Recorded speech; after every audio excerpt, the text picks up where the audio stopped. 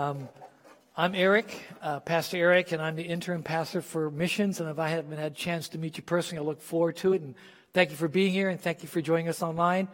Pastor Jim was planning on being here and delivering the message, but he came in contact with someone in his family who is COVID positive, and so he thought it would be best to just step back. He has tested negative already, but he said out of abundance of caution that he should stay back. We got Easter coming. So the message is from Mark chapter 3. And so it's an honor to be preaching and sitting in his place, because he's a man of prayer. He's a man of the word, and it's an honor to serve with him as our senior pastor. So if you enjoyed the message, then I'll just thank you ahead of time. But if there's a problem you have with the message, just take that up with Jim, okay? And so we're in Mark chapter 3. We're going to take a look at 1 through 19 parallel passages of this incident, or this passage actually is found in Matthew chapter 12, 9 to 21, and Luke 6 to 16.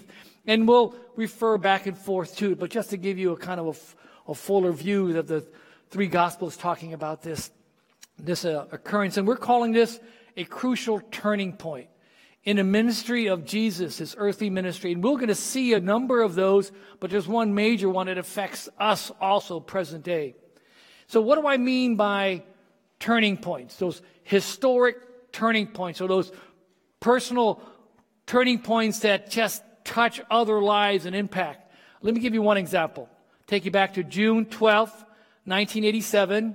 President Ronald Reagan, he's visiting Berlin, Germany, and he's given his now major speech standing in front of the Brandenburg Gate. And in that, he challenges the Soviet leader, Mikhail Gorbachev, to tear down the wall that's behind him.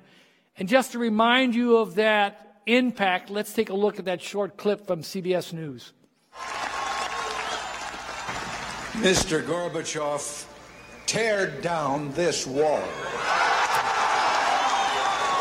Now that resonated in that time. So this is June 87. By November of 89, that wall would be down. In those 2 years, there's a major change in what's happening in Eastern Europe. Not only does the Soviet Union disintegrate, but the Cold War ends. And so it ushered in a new time. So at that same time, Julie and I and our family were serving in the military in Germany, where I'm serving and flying out of Stuttgart, Germany, and we at the same time are wrestling with what are we going to do, because we're seeing all these masses of people coming from Hungary and from Poland and Czech Republic coming in, and we just felt that God was stirring in our hearts to do something. And so we reached a conclusion that God was using that as a turning point in our life to resign from the military and go into full-time missions and ministry. So you never know what turning points will do and what it would precipitate in others' lives. And so we're going to take a look at this passage and see some of those turning points. So we'll be in Mark chapter 3, and let's pray right now. Father God, I just want to thank you. Thank you that you know our times, and you know all the times. So God, I pray that you would work mightily in our life, in our church. And I pray you would open your scriptures and show us that we can rely on you, for you, the man of law, and you come to bring us life. Let's give you thanks in the name of Jesus. Amen. So, as we talk about this passage, it's kind of a continuation on of what's been happening, right? It's the idea of that people are just kind of coming to terms with the identity and the authority of who Jesus is. He's beginning to share his message. The kingdom is at hand. He's been introduced as the Lamb who would take away the sins of the world. He's beginning to say, this is what it's like to follow God, to come to know him. And of course, that puts him in opposition, in conflict with the Jews, particularly the Pharisees and the scribes. And just last week, Pastor Tom took us through that passage at the end of chapter 2, when him and the disciples, Jesus' disciples, are going through the grain fields, and they're picking off the tops, and they're eating.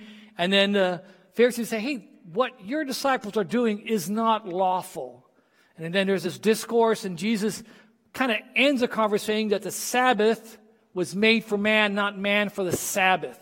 And so that's kind of the end of it. But you would think the Pharisees would have a little bit of pause, but we find out they continue this animosity, this conflict, wanting to draw Jesus out so they could accuse him in chapter 3.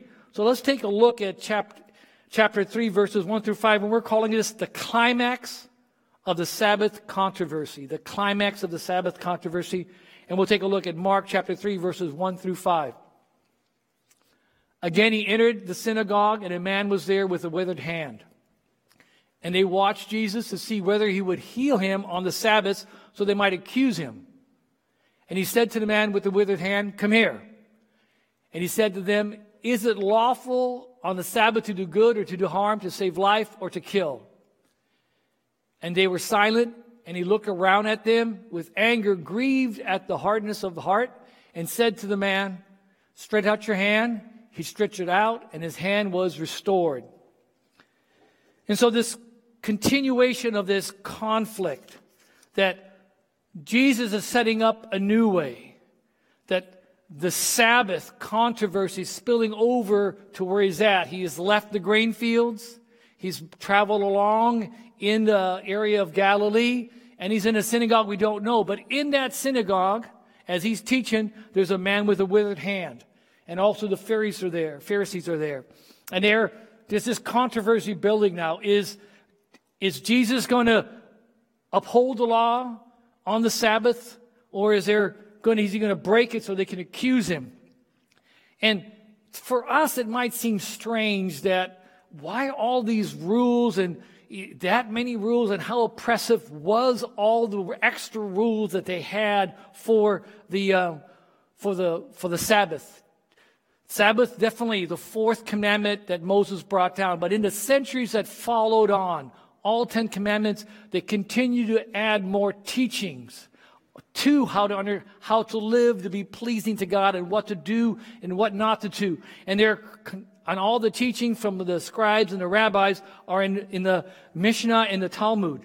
And this will give you an idea how focused they were on what you can and can't do. There are 24 chapters in the Talmud just devoted to the Sabbath. And in meticulous details, what you could not do, because it would bring you further away. It would take you away from God. It wouldn't be pleasing to God. Little things like you couldn't spit, you couldn't write, you couldn't eat, you couldn't brush the dirt off your clothes, that scribes couldn't carry a pen or a tailor, a needle, or students' books because they might be tempted to work. Carrying anything heavier than a dry fig was prohibited because that was work. You couldn't kill an insect. You couldn't light a candle. You couldn't snuff out a candle. You couldn't even bathe because the water might go onto the floor and that would be cleaning it, and that's work. You couldn't leave a radish in salt because it would pickle, and pickling was work. You could not look in a mirror, particularly women, because they might see a gray hair and work to pull it out. Now, if I passed through a mirror, I would spend hours in front of it probably. But you get the idea, and one of the most ridiculous things that was very obvious that it was hypocritical is that they even would say you can't go out of your household, leave your doorway, and you couldn't travel more than 3,000 feet. But of course, the scribes and the Pharisees, they had a workaround. They would get to the doorway, they'd walk their 3,000 feet, they'd pull out a stick or a piece of rope, put it between two buildings, and say, "I'm now walking through my doorway again," and do another 3,000, another 3,000. So this idea of how oppressive it was, how hypocritical it was, and how Jesus was pointing out that these are not the true shepherds of Israel. That, as it said in Jeremiah and Ezekiel, that God was going to send his shepherd, and he was going to shepherd his people. And so we find that this is what's going on right now. They're coming into conflict to each other.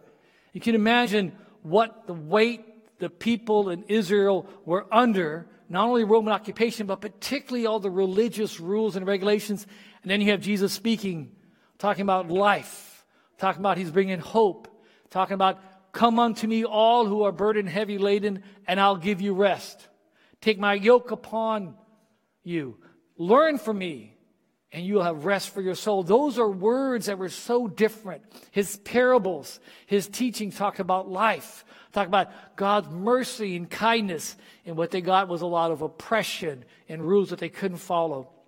So that's the scene we've got, and it's coming to a culmination because there's going to be a turning point here.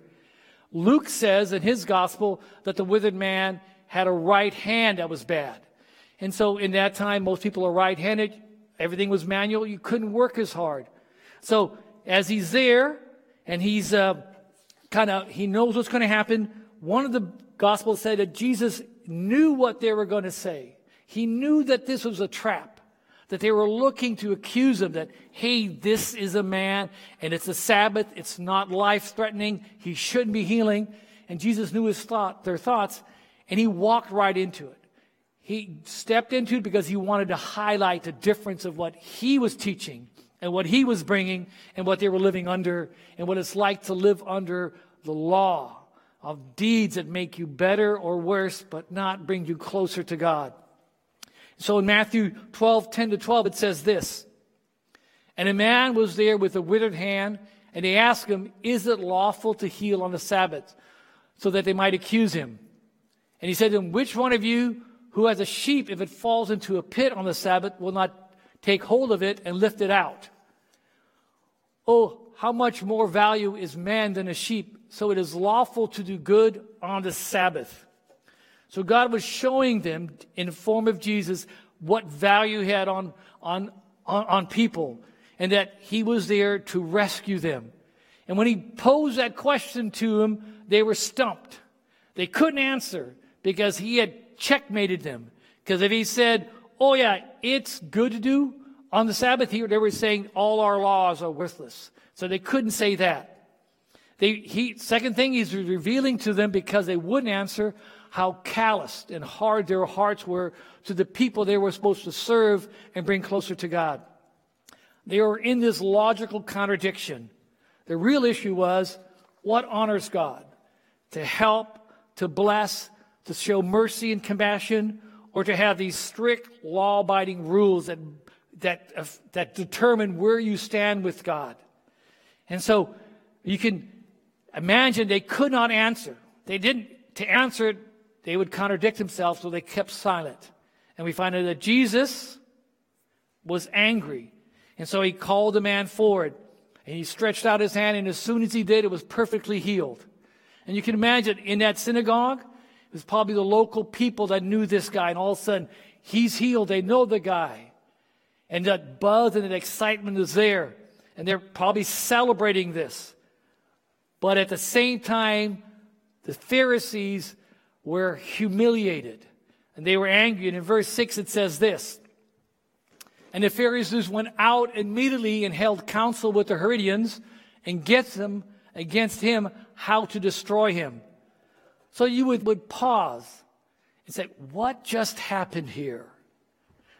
Jesus has made a point. He's showing his authority, but they didn't. And they came down into that open conflict. They leave the place. They find an ally, which is not a religious sect. The Herodians aren't like the Sadducees or the Pharisees. They're the ones who are backing the political party, so to speak, of the King Herod. And in the same way, they were standing with Rome, who was the oppressor of the Jews and that the Jews hated. And these were the ones that they're going to ally themselves with for one purpose alone, which was to destroy Jesus. So we see here that the controversy with the Sabbath and with the Pharisees now it's wide open. They're now looking to destroy him, not just to prove that he's not the teacher, he's not upholding the law, but to find out a way to destroy him. And so from this point, we see Jesus then make a transition in his ministry. So there's a transition in Jesus' ministry that follows from here, from verse 7 on. So let me read verse 7 and 8. Jesus withdrew with his disciples to the sea, and a great crowd followed from Galilee and Judea and from Jerusalem and Idumea and from beyond the Jordan and from the Tyre and Sidon. When the great crowd heard all that he was doing, they came to him. And that's Mark 3:7-8. So it's a crucial turning point in another way. Now he's going to withdraw. He's going to leave. And so the word withdraw here has a military connotation. It means kind of like to retreat from the battlefield. I like to think that he is pivoting from a conflict to be more focused on what his ministry is. He is very kingdom-minded. And we're in this section right now that we're reading in verse 7 and 8 when Mark is kind of summarizing a large portion of Jesus' ministry, because even though we're only in chapter 3, a year and a half has already gone into his ministry. He's already been teaching in parables. He's already called men to be his disciples and follow him. But now there's another element happening. And now he's going to withdraw and he's going to serve vast crowds at the beach. And so he's going to retreat. He's going to move and withdraw and come over to this place. It's interesting in what we've just read that Jesus' fame is spreading far and wide. We see all those places that are enumerated, and those are over 100 miles away, and these people are coming to Jesus. An average person walks about 25 to 30 miles a day. So if they're coming to see him, they're walking multiple days to be with him and hear his teaching. Mark also said that twice that it was a great crowd. So he says that twice to emphasize that this is not just a small gathering. Most put it at 1,000, some put it at 10,000 people were gathering here. So Jesus' popularity was growing, and we can see that they're pressing in. They're just wanting to touch him, but at the same time, he wanted to maintain his effectiveness in teaching. And so in the next verses, we'll see here that Jesus has told his disciples some things that he could do so he could kind of make sure he stays on the teaching angle. It says, and then he told his disciples to have a boat ready for him because of the crowd, lest they crush him. And he healed many so that all who had diseases pressed around him to touch him. So we'd see Jesus that now that he's kind of moving with the crowd, he also realizes when all these multitude are gathering to him, he needed to be able to push off a little bit when it got too much around him so that he can continue his teaching. And it becomes a pattern he uses, and we'll see it again in chapter 4 of Mark. And so he continues his teaching. That's that balance, how to be effective. Sometimes we think that that's more important as gain a great crowd. But effectiveness is just staying focused on what has to happen. And for Jesus, it was being kingdom-minded. And so he taught them because the issue was, who do you say that I am? Do you see me as just another teacher? Or am I the Son of God, the Lamb who came to save you and to be slain for the sins of the world? So this is what's going on. Now, in the crowd, he's healing demons. And the demons know who he is. But look what it says here in 11 and 12 in our passage. And whenever an unclean spirit saw him, they fell down before him and cried out, "You are the Son of God." And he strictly ordered them not to make him known. Jesus could have received testimony and witness from demons, but that's not who he's come to save. It's us. It's those who were there. So he's telling them to be quiet because they are the ones that are going to have to make up their mind. Is he? Is he the Messiah that was once prophesied? Is he the one that we will follow? Is he the one that we've been waiting for? And so as a suffering servant, he's still kingdom-minded. And so the passage continues, and it says here now that Jesus is going to select from his 12 disciples the apostles. He's going to select 12 disciples at the mountain. And that's from 13 through 19. So in response to the increasing pressure and the next phase of his ministry, Jesus is going to go ahead and do an intentional shift in his strategy. He's now going to appoint 12 men who would be in a position to do specifically what he's called them to do. And before he does something that we all should do before major decisions or we want to see God work, and that is prayer. In Luke's account, it says this in verse 12 and 13a. In these days, he went out to the mountain to pray, and all night he continued in prayer to God. And when he came down, he called his disciples to come, and from them, 12. And he chose from them 12. So this is a key moment. Before I continue on with our story and our message, just want to take a break here. Just how important prayer is And for us, as we're coming up to the Easter season, just 3 weeks away, we set aside time both before Christmas and Easter to spend time in prayer for those who would come and join us, for those who are close to us that we want to invite to hear the gospel, to be given an opportunity to say yes to Jesus. So beginning next week, right after the last service, we're going to have our first of our concert of prayers, and I want to invite you to come to that. And then we'll be praying that time, and then we're going to follow that with 5 more hours of prayer. It will be from Monday, Tuesday, and Wednesday. That's the 22nd to the 24th. And so you'll be receiving a card in the mail this coming week to invite you to that. If we don't have your correct address, please put it on the communication card and use that communication card all the time when you're here, so we know you're here. Praises and also prayers that we can be praying for you and rejoicing with you. You'll see on the seats around you these invest and invite cards. I'd like you to take some time today, both here and online, to who are the people that are close to you you want us to be praying for, that they might know Jesus, that they might walk closer with the King. Fill these out, take the big card and put it in a box in the back and use this as a memory to remind yourself.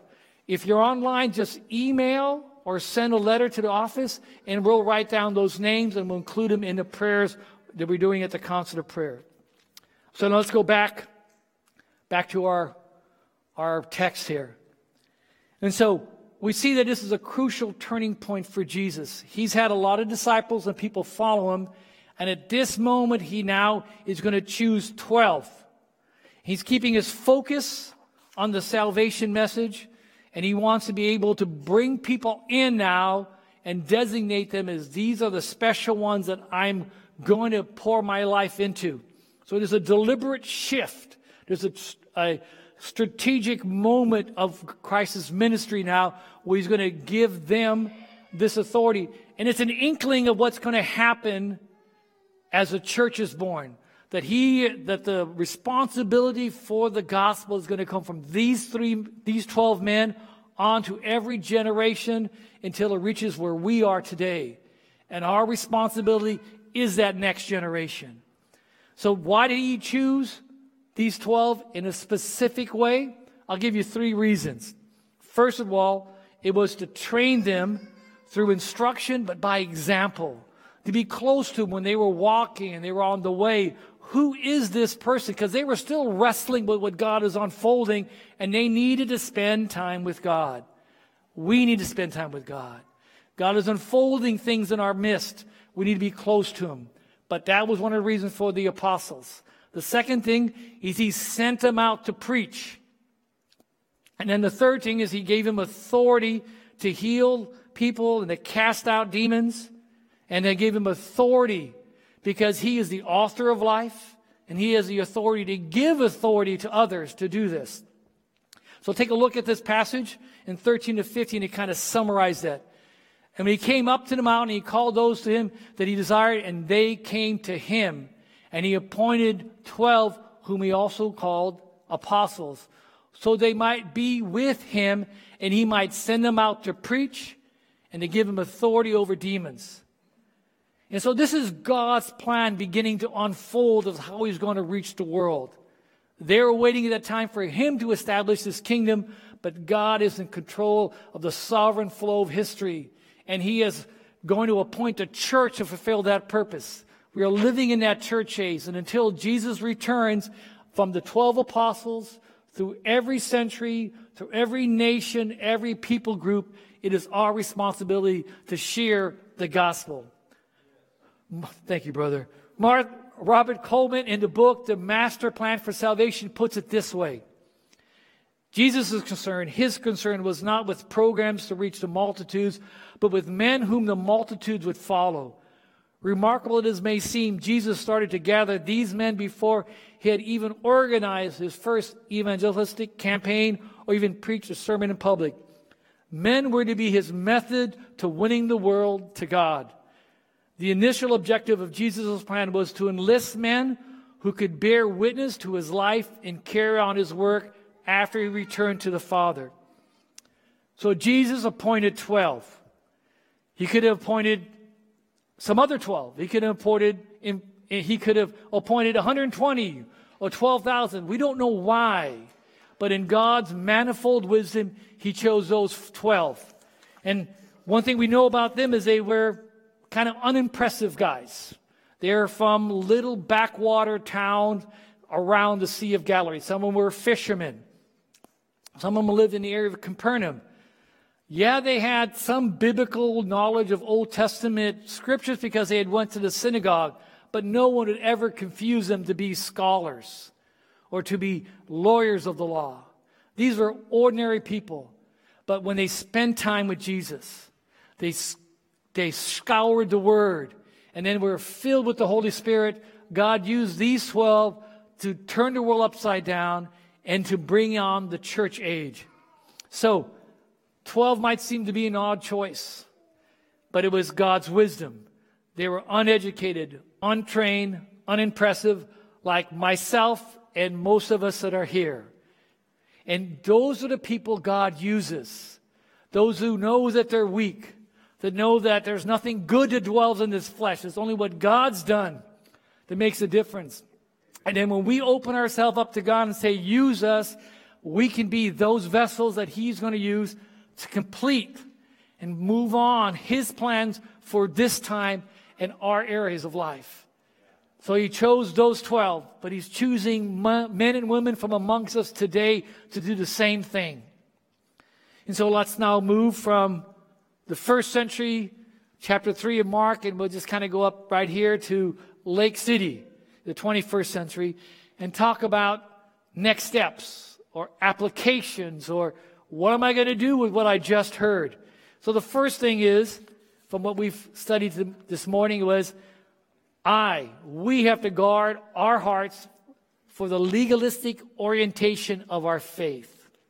We are spring-loaded. We have an affinity to rules, to be legalist, to point out wrong and do this and do that. And we think we're drawing closer to God, and actually we're just living in the flesh.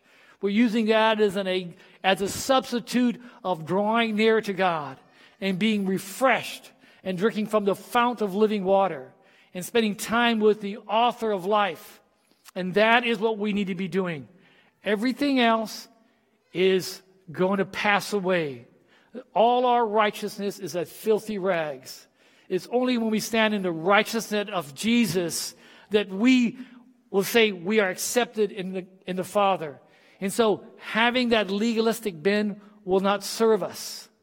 We need to understand that's what we're prone to. And remember, to draw close to God. The second kind of step we could take is connected to this, and that is the idea of I will find my rest alone in Jesus. And so this idea of the Sabbath and how you rest, it underscores a bigger issue, is the burdens that we feel. That who are we? What are we? And why are we? What rules we have to obey? The failures in our life. There's no rest. There could be a depression. It could be anxiety. He spoke to them that He was that rest. And we need to find our rest in Jesus alone. We only find it at the foot of the cross and the life that comes with the resurrection that He freely gives to every person who calls on the name of Jesus. Mark Twain had a summary of life. He said there are two most important times in a person's life: the time he's born and the time he finds out why. And I would tell you that we do not find out why we are born until we go and meet with the author of life. And He begins to speak into us that we're sons and daughters of the Most High. And He has plans, excuse me, I get choked up. He has plans and purposes for us. And so, if you do not have that rest, that peace that passes all understanding, then this is the opportunity for you to say, I want to rest in You. I want to rest in the provision You've made in the cross, that Jesus died in my place, and that I don't have to strive anymore, and the burdens that I carry I can release, and I can live in the newness of life that comes with following Jesus. The third point I'd like to illustrate is that we, as we follow Jesus, he wants to make us disciplers. I will follow Jesus and make disciples. The 12 were chosen. The 12 were chosen. And if you remember in that passage in John chapter 17, when Jesus is praying his high priestly prayer, he's praying to the Father. He says, I'm not praying just for these. I'm praying for those who would believe on them through these. And that means he's praying for us, that he wants us to join him in being disciple makers. And we at Lake City believe that parents and grandparents are the first and best disciplers of those in their family. That we share what God has done to us. That we share the salvation that we've experienced and the goodness of following Jesus. And we share Scripture with them. And we bathe them in prayer. That's how we do that. And then also, we have resources available. If you're thinking, how do I do that in my family? Stop at the Faith at Home Center and pick up resources there. If you're wondering, how do I do that? I need someone to come alongside him. Pastor David, all our leaders with the children's ministry and the youth ministries want to come alongside you so you can make disciples in your home. If you're on that journey still of following Jesus, and you're saying, how do I be a disciple before I'm a disciple maker? There are places that we can go for Bible study. There are a number of men's and women's and small groups. And if you're interested in that, just write on your communication card, I need to get plugged in to a study. And so, for us to be disciple makers, to follow Jesus, that's what he wants to do. He wants to bear fruit through us. And one of the ways that we can kind of grow as a discipler is that we had heard earlier in the sermon, in our service, which was a Colson Fellowship program that's coming here to Lake City. It's strenuous, and it helps you become a stronger disciple. There's a lot of information coming on that. But if you're interested in it, just on your communication card, say Colson program. And so the last thing I want to share with you is that on Easter, we're going to have a baptism service. And if you've never been baptized and publicly declared, I'm a follower of Jesus, this is your opportunity to be baptized. To write on your card, baptism. And we'll get a hold of you, and we'll get you into class and get you ready for that baptism. Because to be a follower, to be a disciple, and be a disciple maker, God's plan for our lives. So, with that, let me close us in prayer and commit what we've heard to the Lord. Father God, I just want to thank you for your great mercy. I thank you that you order the steps of our life, and you order and are in control of all the times of our life. And we see that in this passage, that you're looking at the bigger things, that the kingdom mindset that you have. And I pray for us that we would be fresh and walking and following after you and not try to serve you through dead legalistic ways. And we pray that our hearts will always rest in you, that our soul would be at peace. And Father, if there's any here that do not know that rest, that today they would say yes to you. If you're sitting there and you don't know this peace and this rest for your soul, ask Jesus today to show it to you. And he will. And write on your communication card. And God, thank you that you have chosen us to be your lights in this place at this time, and help us to be faithful and be a good steward of the gospel you've given us. We just thank you in the great name of Jesus. Amen.